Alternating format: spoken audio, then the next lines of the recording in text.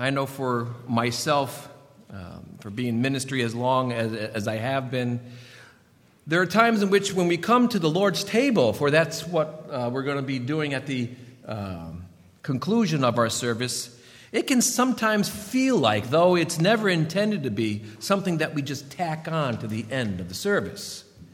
Because it is something to where the Lord has commissioned us to partake together, but it is something to where the Lord has given us an object lesson for us to remember. And so when we partake at the table, it's a time of remembrance.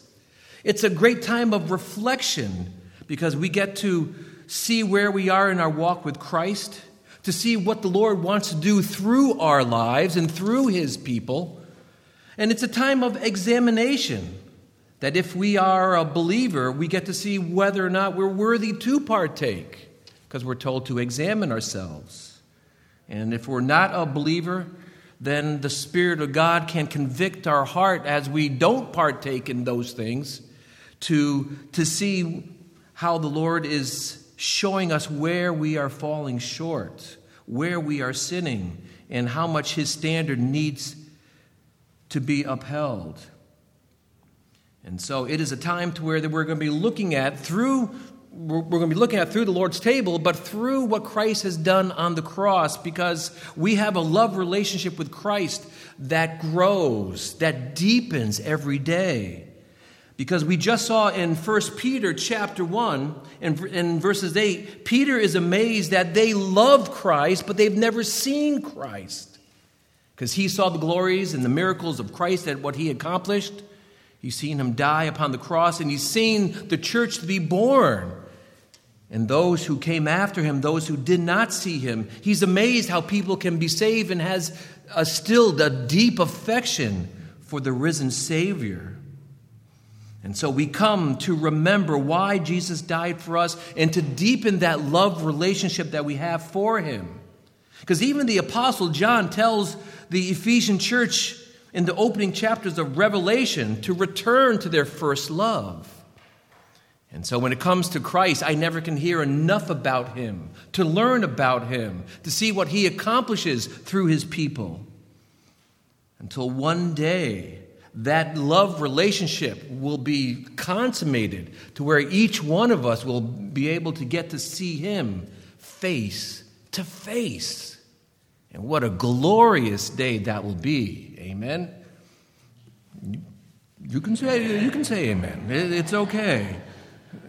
And so it's going to be a glorious day. And so we're going to be looking at a very special set of passages that will examine our Lord's 7 statements that He made on the cross. And these 7 statements are amazing because they sort of encapsulate our Lord's ministry and His heart. It leaves a record for us not only how He felt about us, but what He meant when He accomplished the sacrifice that He would do for us. And so it is through these 7 statements that our Lord made on the cross that I believe that it can be life-changing for us this morning, because we need to be reminded of those things. And to be reminded of those things is more than just around Easter time and Good Friday time. But it is a time to where as we come to partake, we come to remember, and we need to remember why He died. And so that's what we're going to be looking at this morning. And so it is through these 7 statements, all 4 of the Gospels have record of. 3 of these statements concern men. 3 of these statements were addressed to God Himself, and 1 of the statements were addressed to everything in creation. And so I hope you have your Bible. If not, you can take the one in front of you. But we're going to be looking at a number of passages this morning. And the first passage that I want to look at is to set the scene, a scene that we all know, but we need to set the scene to be reminded in our own mind's eye. So turn to John chapter 19. And this is the scene that we've all heard, and we talk often around Easter time. But in John chapter 19, beginning at verse 16, we see the scene set. It says in verse 16, So he then handed him over to them to be crucified. They took Jesus, therefore, and he went out, bearing his own cross to the place called the place of a skull, which is called in Hebrew Golgotha. There they crucified him, and with him 2 other men, one on either side, and Jesus in between. Pilate also wrote an inscription and put it on the cross, and it was written, "The Nazarene, the King of the Jews." Therefore many of the Jews read this inscription, for the place where Jesus was crucified was near the city, and it was written in Hebrew, Latin, and in Greek. This scene, as we all know, is one of the most important scenes in all of human history. It takes place in the nation of Israel. They were under Roman occupation. And just outside the walls of the old city of Jerusalem, there is a place called Golgotha, on a hill that looks like a skull. Its Hebrew name, as we see there, is Golgotha, meaning skull. And I found something, because if I was playing Bible trivia, I would have bet the farm on, does the Bible use the word Calvary? It does not. The word Calvary comes from the Latin name, and it is only found one place in the King James Version, in this one chapter in Luke 23, but it's not found in the original. It's called skull, and that's the place. Not that Calvary is wrong, but it's just wasn't there. I would have lost, and people would look at the pastor, you should know these things. And like, I don't know. And so it was a hill used by the Romans for a place of public execution of those who are guilty of the state, those who are guilty of religious crimes. And so people were made to be object lessons of those. If you were to get out of line, this would happen to you. And so it was the morning just prior to Passover, which was to be taking place that evening. And here we find 3 men who are sentenced to death. And things needed to get hurried along because crucifixion could take a number of days. But everything needed to be completed before 6 p.m. of that one day. And here we find our Lord being crucified between 2 criminals, one on either side. And while he hangs for these hours, he has 7 statements. He has been silent before those who, since the garden. And these 7 statements really summarizes his ministry. And for some this morning, when we view these 7 statements, they will begin to develop a love relationship with Christ that they never had before. Because these 7 statements are life-changing. To others here this morning, they're going to renew our love for him. Because then after we look at these things, we'll be partaking at the table. For others, they need a deepening of that love. And so this is a time of preparation before we come to partake with the bread and then with the cup. And so look at Luke chapter 23, if you would. And we're going to look at these 7 statements. Each one of these 7 statements could be a sermon within itself. So we have 7 of them in the time that we have. So we must move along sort of quickly. But these 7 statements, I think, really summarizes why our Lord came in the attitude that he had at the time in which he died.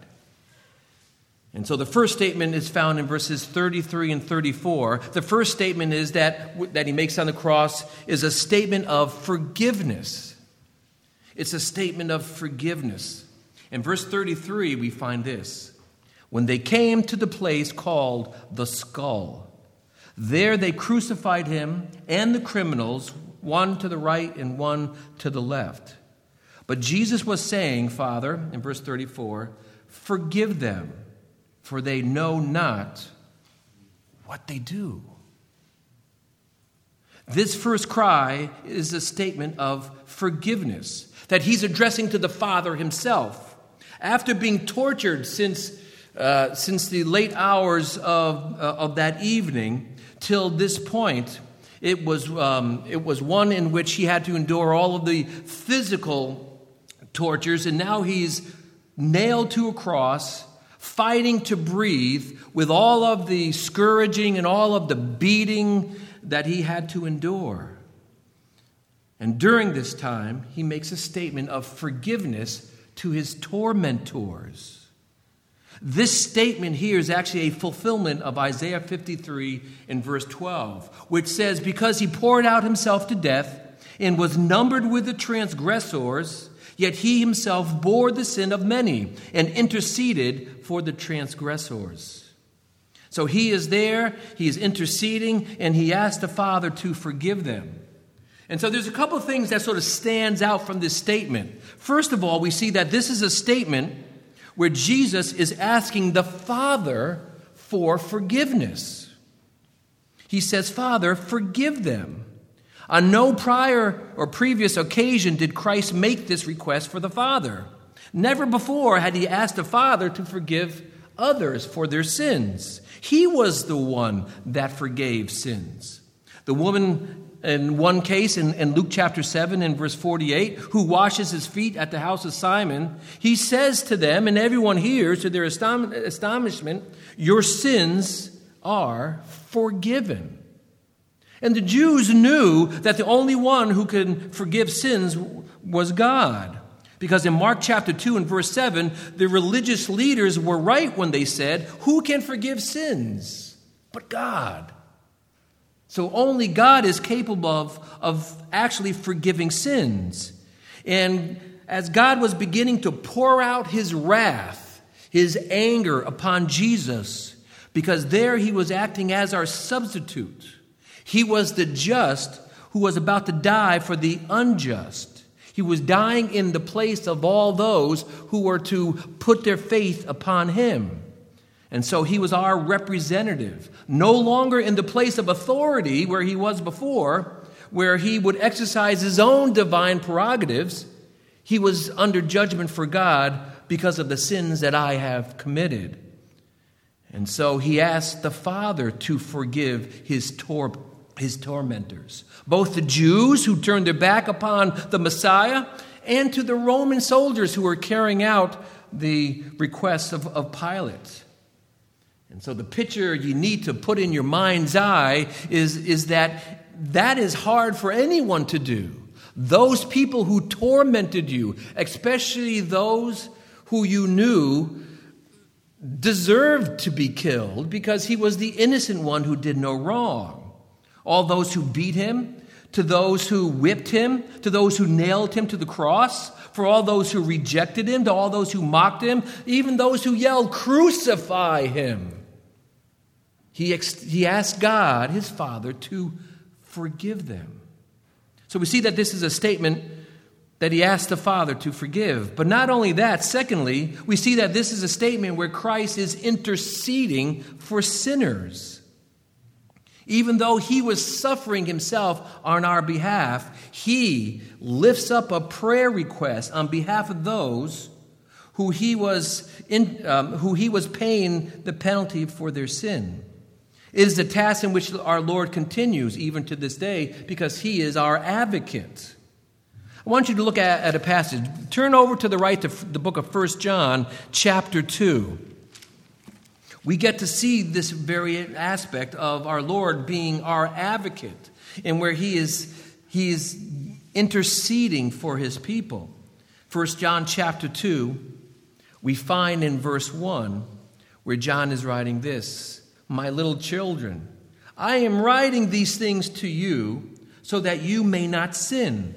If anyone sins, we have an advocate with the Father, Jesus Christ, the righteous." And look at verse 2. "And he himself is the propitiation for our sins." That's a big $10 word, but it's more than just a theological word. That's actually a biblical word, but we're going to talk more about that in a moment. "And not for ourselves only, but also for those of the whole world." That word there, as we're going to see, means a complete satisfaction of God's wrath. Propitiation. There are 5 syllables there. There aren't that many words in the Bible that has 5 syllables, but that one does. And Christ was the complete satisfaction for our sins and is now our advocate. He acts on behalf of those who he's acting on behalf of. And so that is what the word advocate means. He is someone who comes to the aid, and he pleads to the case to the judge. And so the advocate offers support, strength, and counsel, and intercedes for us when necessary.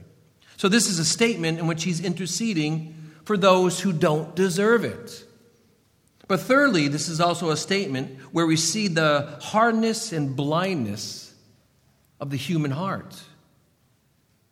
There he says to the Father, not only forgive them, but he gives the reason why. For they do not know what they are doing.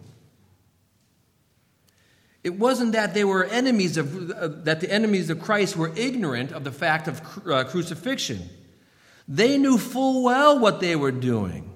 They knew full well that they wanted nothing to do with him. They would rather have a lifetime criminal Barabbas than they would Christ, who healed just about all the sins in Israel. One who was there to help. But they cried out, "Crucify him." And so they knew full well that Pilate even found no fault with him. And when you begin to tack what they knew about Jesus, because Jesus was around them, but you add to the fact with all of the Old Testament prophecies, which says there would be one that would come and would pay for your sins. They wanted nothing to do with him. And so what our Lord meant here is that they were actually ignorant of the enormity of their crime.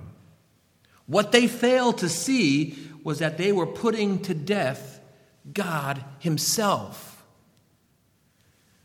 This is not an emphasis of what they did not know, but they did not know what they were doing, because they should have known. 3.5 years, Jesus was there, showing them who he was through the miracles and the message that they were coming about. He was trying to lay down the foundation that he was the promised Messiah that the forefathers talked about. And even like when John chapter 7 and verse 46, when he spoke, even his harshest critics said, "Never has a man spoken the way this man speaks." And so they should have seen his perfect life that he lived. But they were blind. Their hearts were hardened. And their blindness and hardness is inexcusable because they should have known. Because they wanted nothing to do with this man. And so we get to see that this is a statement of forgiveness that he makes to those who did not deserve it.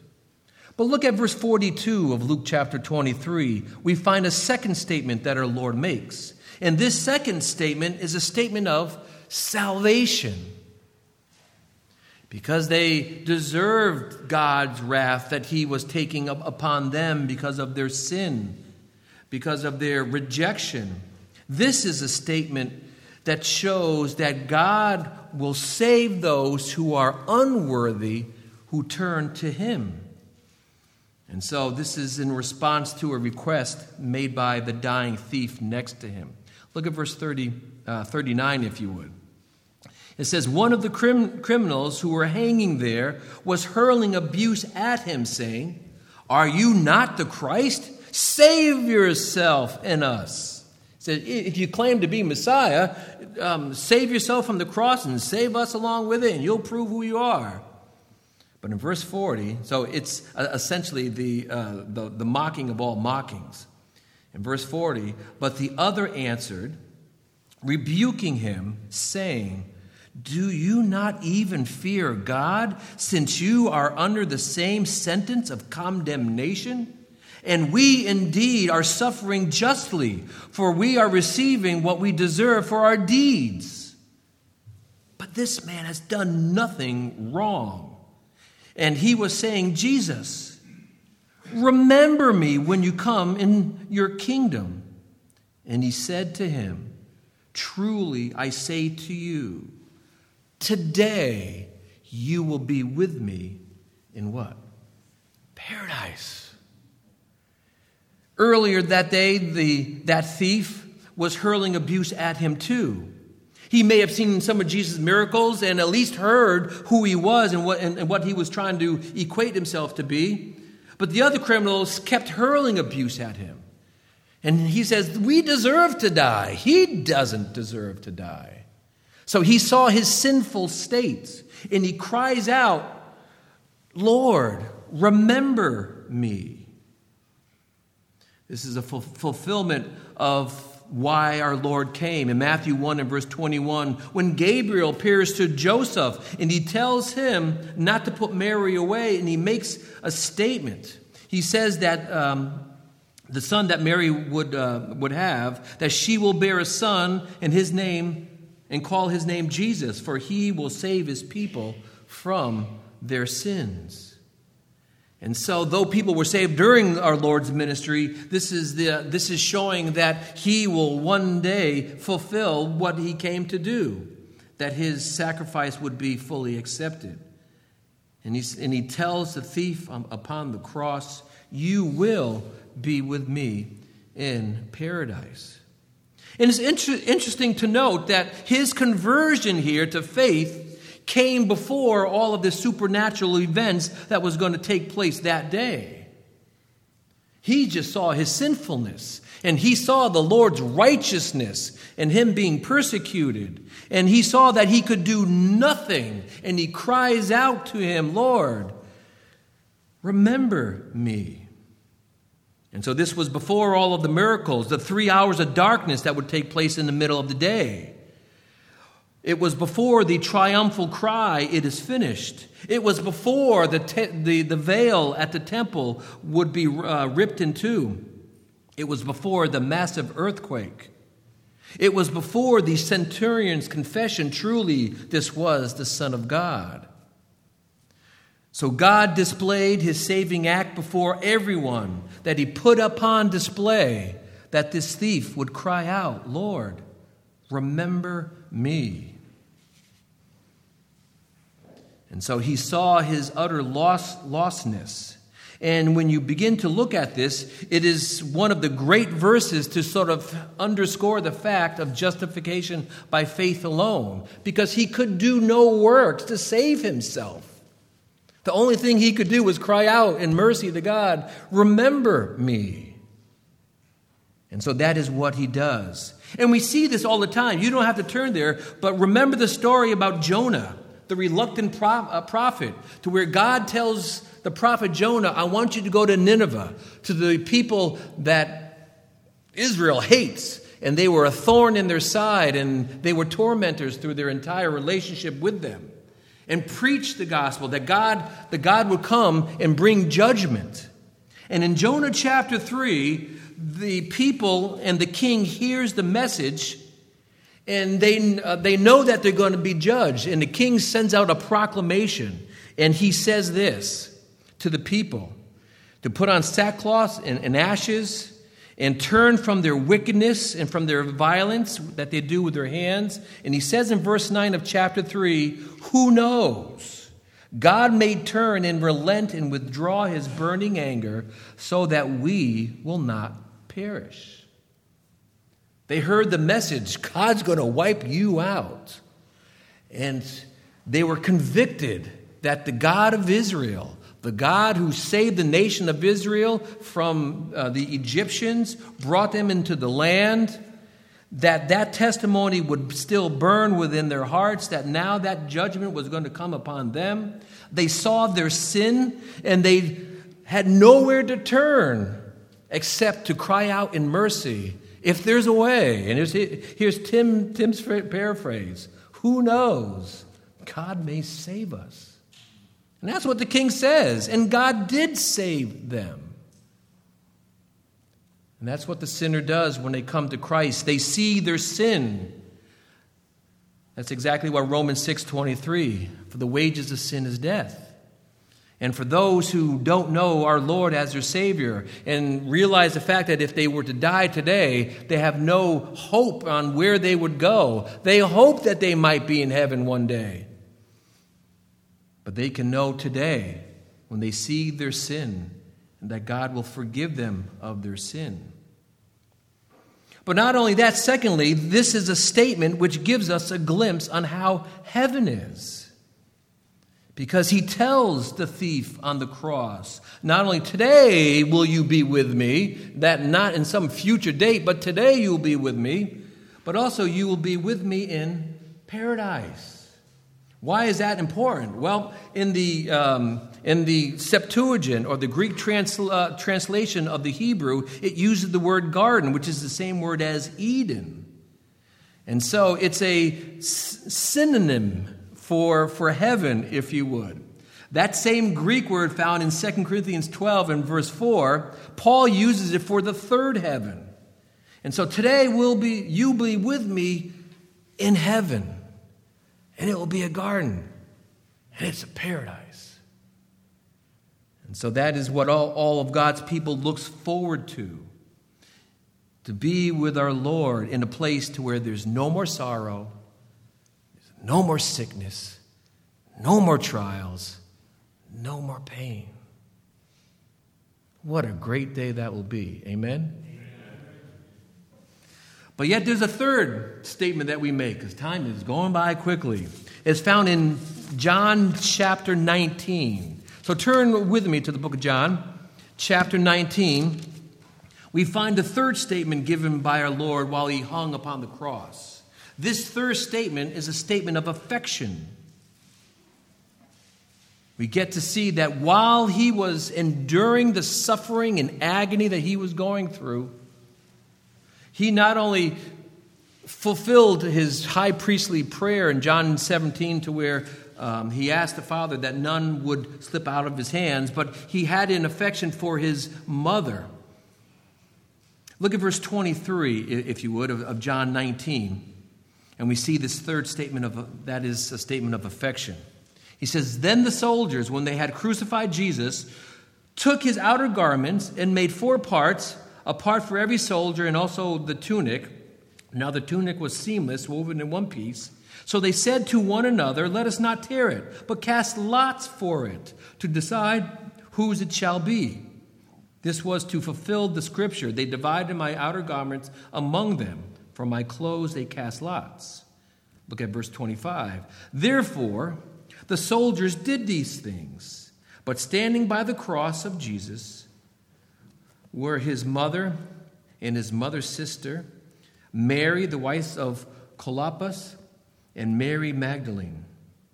When Jesus then saw his mother and the disciple whom he loved standing nearby, he said to his mother, 'Woman, behold your son.' And he said to the disciples, 'Behold your mother.' From that hour, the disciples took her into his own household." So the third statement that our Lord makes upon the cross while he is in agony is a statement of affection to his mother. And it wasn't because that he didn't that he didn't want to forget about her. He wanted to remember and make sure that her needs were to be fulfilled, because he is there hanging upon the cross. He was the promised one to save Israel, but now he hangs to die, and all that she could do is watch him die. And that's no place or no scene for a mother to see. Because for those who have had children, you just yearn for the protection of your children. And it pretty much starts on day one, even before they're born, until you pass, that there is a desire for them to be safe. But now she has to see him hardly even being recognizable, hearing all the vilest words being hurled at him, seeing her own people and family turned from him. And so from this one statement, we see that this is a fulfillment of Simeon's prophecy, That is found in Luke chapter 2 and verse 35. Because when Jesus was only 8 days old, in Luke chapter 2, Simeon tells Mary in verse 35 that a sword will pierce even your own soul, to the end that thoughts from many hearts may be revealed. And so that sword was now piercing Mary's heart as she watched her firstborn die. And so Jesus is hanging there, and he sees his mother, and he entrusts her physical care to the disciple that he most loved.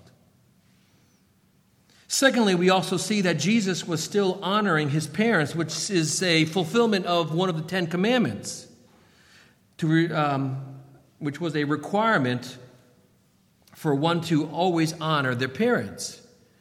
And so the commandment is to honor them. It doesn't end at the age of 21 when one moves out, and doesn't end when one gets married.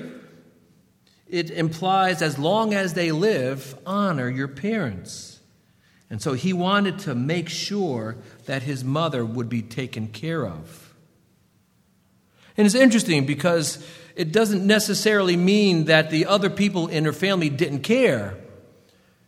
But they would probably get saved after the fact because they're not mentioned at all in any of our Lord's ministry. Even Jesus' brother gets saved later on. And so he wanted to make sure that her needs would continue to be met. But there's a fourth statement that he goes on to make. This is a statement of anguish. It's found in Matthew chapter 27 in verse 46. Turn with me to Matthew chapter 7 in verse 46, and we get to see the anguish, or part of the anguish, that he is going through. This is a statement to where I think that we barely will understand or grasp in this lifetime. And even in the next life, we will probably have a hard time grasping the implication of what is taking place with this statement. In Matthew chapter 27 and verse 46, we find this. About the 9th hour, Jesus cried out with a voice, saying, Eli, Eli, lama sabachthani. That is, my God, why have you forsaken me? I have to pause there because that is a statement I could hardly comprehend. I can understand the physical suffering that he had been going through the beatings and the scourgings and the crown of thorns and carrying the cross to the place of the skull and then being nailed to the cross. All the physical aspects and just him trying to breathe every breath thereafter was agonizing. But this is more than just the physical torment that he is going through. This is a spiritual torment that he is going through. This is actually a fulfillment of the prophecy found in Psalm 22 and verse 1, where Psalm 22 begins by saying, my God, why have you forsaken me? Why have you turned your back from me? This is a statement of great mystery. This is a statement that shows how evil and destructive sin is. This is a statement to show how serious God deals with sin. Why do I say that? Because you have to think of what is going on spiritually. Here you have Jesus not only suffering physically, but you have the second person of the Godhead who was in perfect communion with the first person of the Godhead from eternity past. Now that relationship, that love relationship that always was there, that was dearing to both, was severed. It was cut. It was destroyed. And God the Father poured out his wrath, his anger on his most beloved Son to be that Passover lamb for us, to be the one who is our substitute. It's bad enough he took my place with my sin, but he took your sin too, and all of the sin of every believer who would ever live. And his relationship that he has with Father was severed. And he cries out, my God, why have you forsaken me? I'm sorry, I don't comprehend that. I don't. The agony and the suffering that brought. Here God was pouring out his anger upon him. In 2 Corinthians 5 and verse 21, one of the great verses that Paul writes, he said, he made him who knew no sin to be sin on my behalf, so that we might become the righteousness of God in him. It wasn't that Christ became a sinner, because that's not the picture. But he took my sin upon him and was given over to him so that his perfect life would be given over to me. That is the doctrine of imputation. So that when God sees me, he doesn't see my sin anymore. All that guilt and all that shame was forgiven. All he sees is Christ's perfect life. So here God treats Jesus as if he was a sinner, though he was not, so that God can treat you as if you are righteous and you are not, because we still sin. We have our sins forgiven, oh yes, but we still sin. And that's amazing. And so our Lord is suffering here.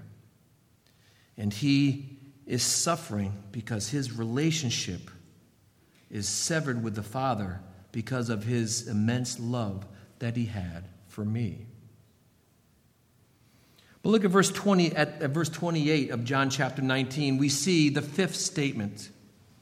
The fifth statement is a statement of suffering that he is going through.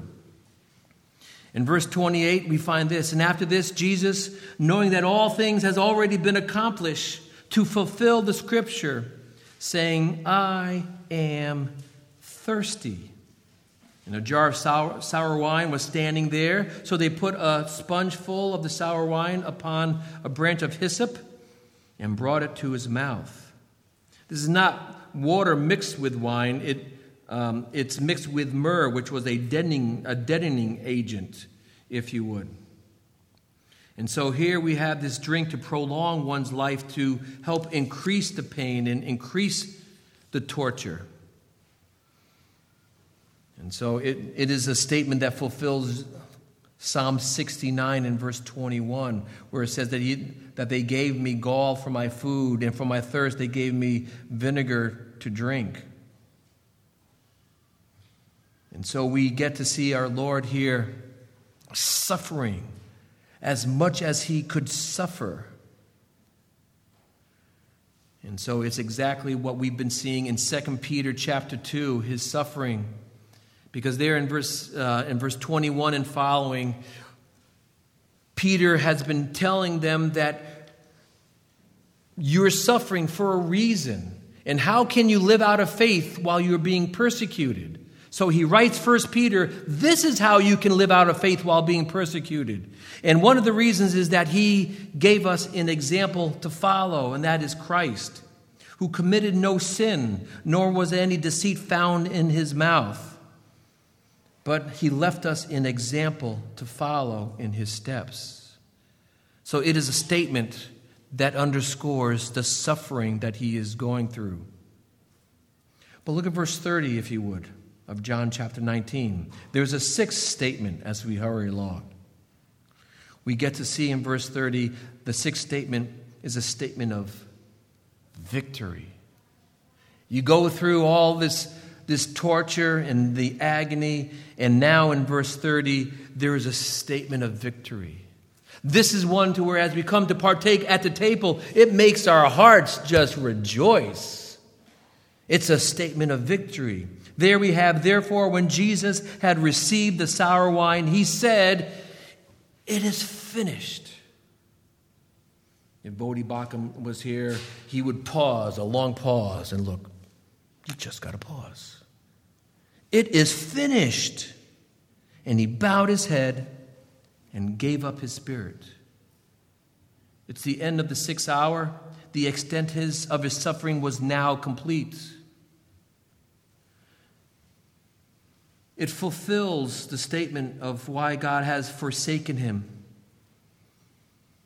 Because he's not going to be forsaken any longer, because it is complete.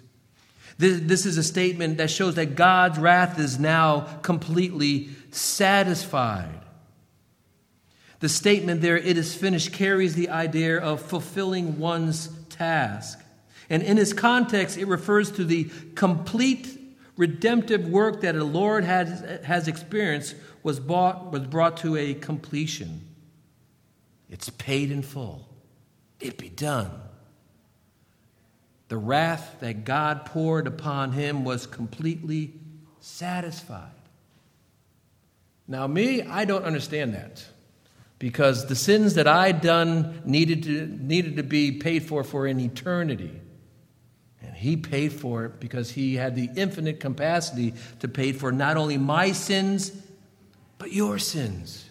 And then it is done. It is finished. God accepted Jesus' work that he paid for sins. I want you to look at Romans chapter 5 for a moment, which helps underscore this one very fact. Because the eternal hell was destined for me to endure in eternity. That's how much wrath was there, and it was completely and utterly satisfied. That's what the word propitiation means. There's a complete satisfaction of God's wrath. Romans 5, I want you to look at verse 6. There are 4 things that stands out to where we were lacking before we got saved. Look in verse 6. It says, "For while we were still helpless, at the time Christ died for the ungodly." That was me. "For one will hardly die for a righteous man, though perhaps for a good man someone would dare to even to die. But God demonstrates his own agape to us, that while we were yet sinners, Christ died for us. Much more then, having now been justified by his blood, we shall be saved from the wrath of God through him." And then in verse 10, "For if while we were enemies, we were reconciled to God through the death of his Son, much more than being reconciled, we shall be saved by his life." Man does not come to God on their own, because Paul says we lack 4 things. In verse 6, it says we lack the strength. He says we're helpless. At the end of verse 6, we lack the merit because we were ungodly. We were unable to help ourselves. We were helpless. And the deeds that we done, they weren't godly at all. Verse 8, it says that we lacked the righteousness. We were sinners. And then in verse 9, we lacked the peace with God because we were enemies. But in verse 8, but God demonstrates his own agape love, his unconditional love towards us, that while I was most unlovable, sinners, Christ died for us. Not only was God's wrath completely satisfied, but also this is a statement that tells us the thoroughness of our salvation. It is finished. I can't lose it. I can't lose my salvation. It's all have been completely satisfied. If you like, you can turn to Colossians chapter 2. Paul writes a tremendous statement on how thorough this is. In Colossians chapter 2 and verse 13, Paul says that when you were dead in your trespasses and the uncircumcision of your flesh, he made you alive together with him, having forgiven all of our transgressions, having canceled out, wiped out, it is clean, the certificate of debt consisting the decrees against us.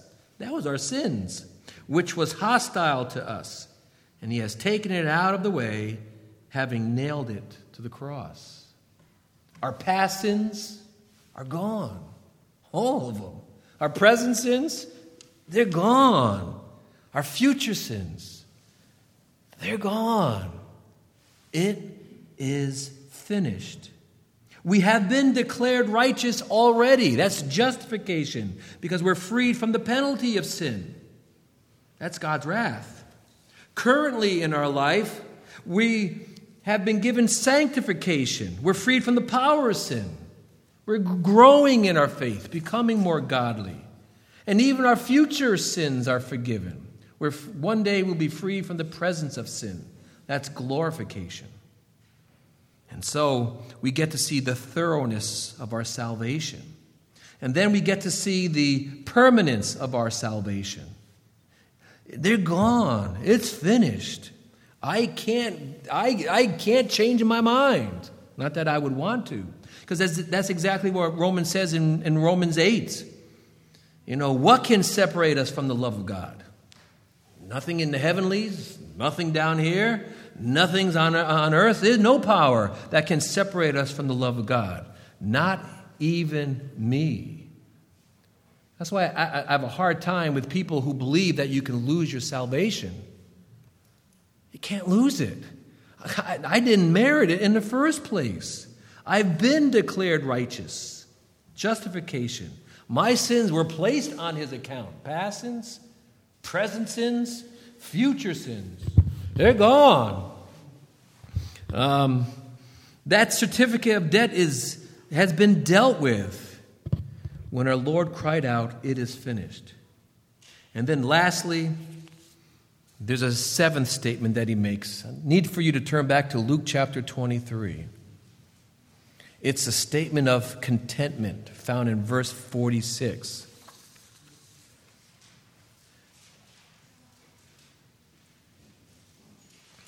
Beginning at verse 44, but it's found in verse 46. It says, "It was now about the 6th hour, and darkness fell over the whole land until the 9th hour, because the sun was obscured, and the veil of the temple was torn in two. Jesus, crying out with a loud voice, says his final words before he dies, 'Father, into your hands I commit my spirit.'" This is a quote from Psalm 31 in verses 1 through 5. And I just have to read this because he quotes it, but I can relate to it. It says in the first 5 verses of Psalm 31, "In you, O Lord, I have taken refuge. Let me never be ashamed. In your righteousness, deliver me. Incline your ear to me. Rescue me quickly. Be to me a rock of strength and a stronghold to save me. For you are my rock and my fortress. For your name's sake, you will lead me and guide me. You will pull me out of the net which they have secretly laid for me. For you are my strength. Into your hand I commit my spirit. You have ransomed me, O Lord, God of truth." We see that this is a statement that our Lord makes of Jesus' authority. The verb there to hand over, the verb there to commit means to hand over. Jesus is the one who is in control of when he dies and not anyone else. He's been on the cross for 6 hours, which isn't all that long for crucifixion. And when his time was fulfilled and the Father was satisfied, he commits his life and he breathed his last. One commentator said this. He says, "The cup is drained, the storm of wrath has spent itself, the darkness is past, and the Savior seen once more in communion with the Father, never to be broken again." And so we get to see here, as we partake at the table, It's more than something we tack on every other week at the end of a service. It's a time of remembrance. We're commanded to do this. But you know what? As what Peter has been telling us, we need to be remembering certain things. We need to remember our salvation. We need to remember our God. We need to remember that we will be suffering. And here we need to remember the sacrifice that our Lord had made for us. And so there's someone here who has never put their faith in Christ, because there's always someone here who's never placed their faith in Christ. Because I know in my life there was a time in which if I were to die today, I could not answer the question, where would you go? I hope I would go to heaven. But I cannot earn salvation. I can't do anything to appease God's wrath. And He is angry at my sin, and my sin needs to be dealt with. But as He told the thief upon the cross, when you see your sin and turn from your sin and cry out, Lord, remember me, you can walk out of this place and to know and have the confidence and the assurance to know that you will be with Him in paradise. And so if you don't know that, I want you to see one of the guys who stands in the back with a name tag, and I want you to ask them to open their Bible and to show them on how you can have that full assurance. Because you need to leave this place to have that confidence. For others, we come to celebrate that victory, that He is not in the ground. He is risen from the dead, and He is risen indeed. And that should put a renewed love for your Savior in your heart. That He died for me, when you realize how often I compromise my own life and my own walk and do things I know I shouldn't do and think of things I should not think about.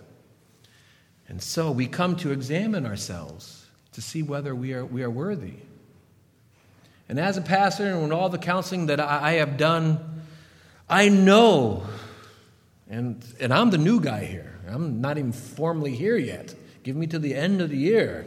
But I'm just a new guy. I don't know what's going on. But I do know that there is someone here who is in habitual sin. It always is. Always. And if you are, stop. Stop. Because that sin that you willingly do, our Lord agonized. And I cannot willingly do more sin and know I'm doing wrong and to know that I heaped more upon Him. It's the choice that I make now. Stop. Renew your marriage. Renew your relationship with your family. Most of all, renew your first love relationship that you have with the Lord. Do that. For others, this is a time for us to rejoice. Our Lord loved us so much that when we were most unlovable, He loved us. So we remember the bread, His broken body, and we remember the blood shed. But we also remember that blessed assurance to know that Jesus is mine. And we're going to sing that. Take your Bible out to hymn number 345.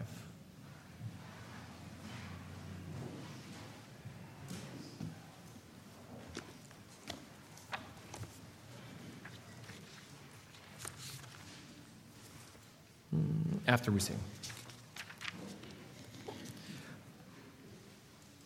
We'll sing the first and the last. You can remain seated. But what a joy.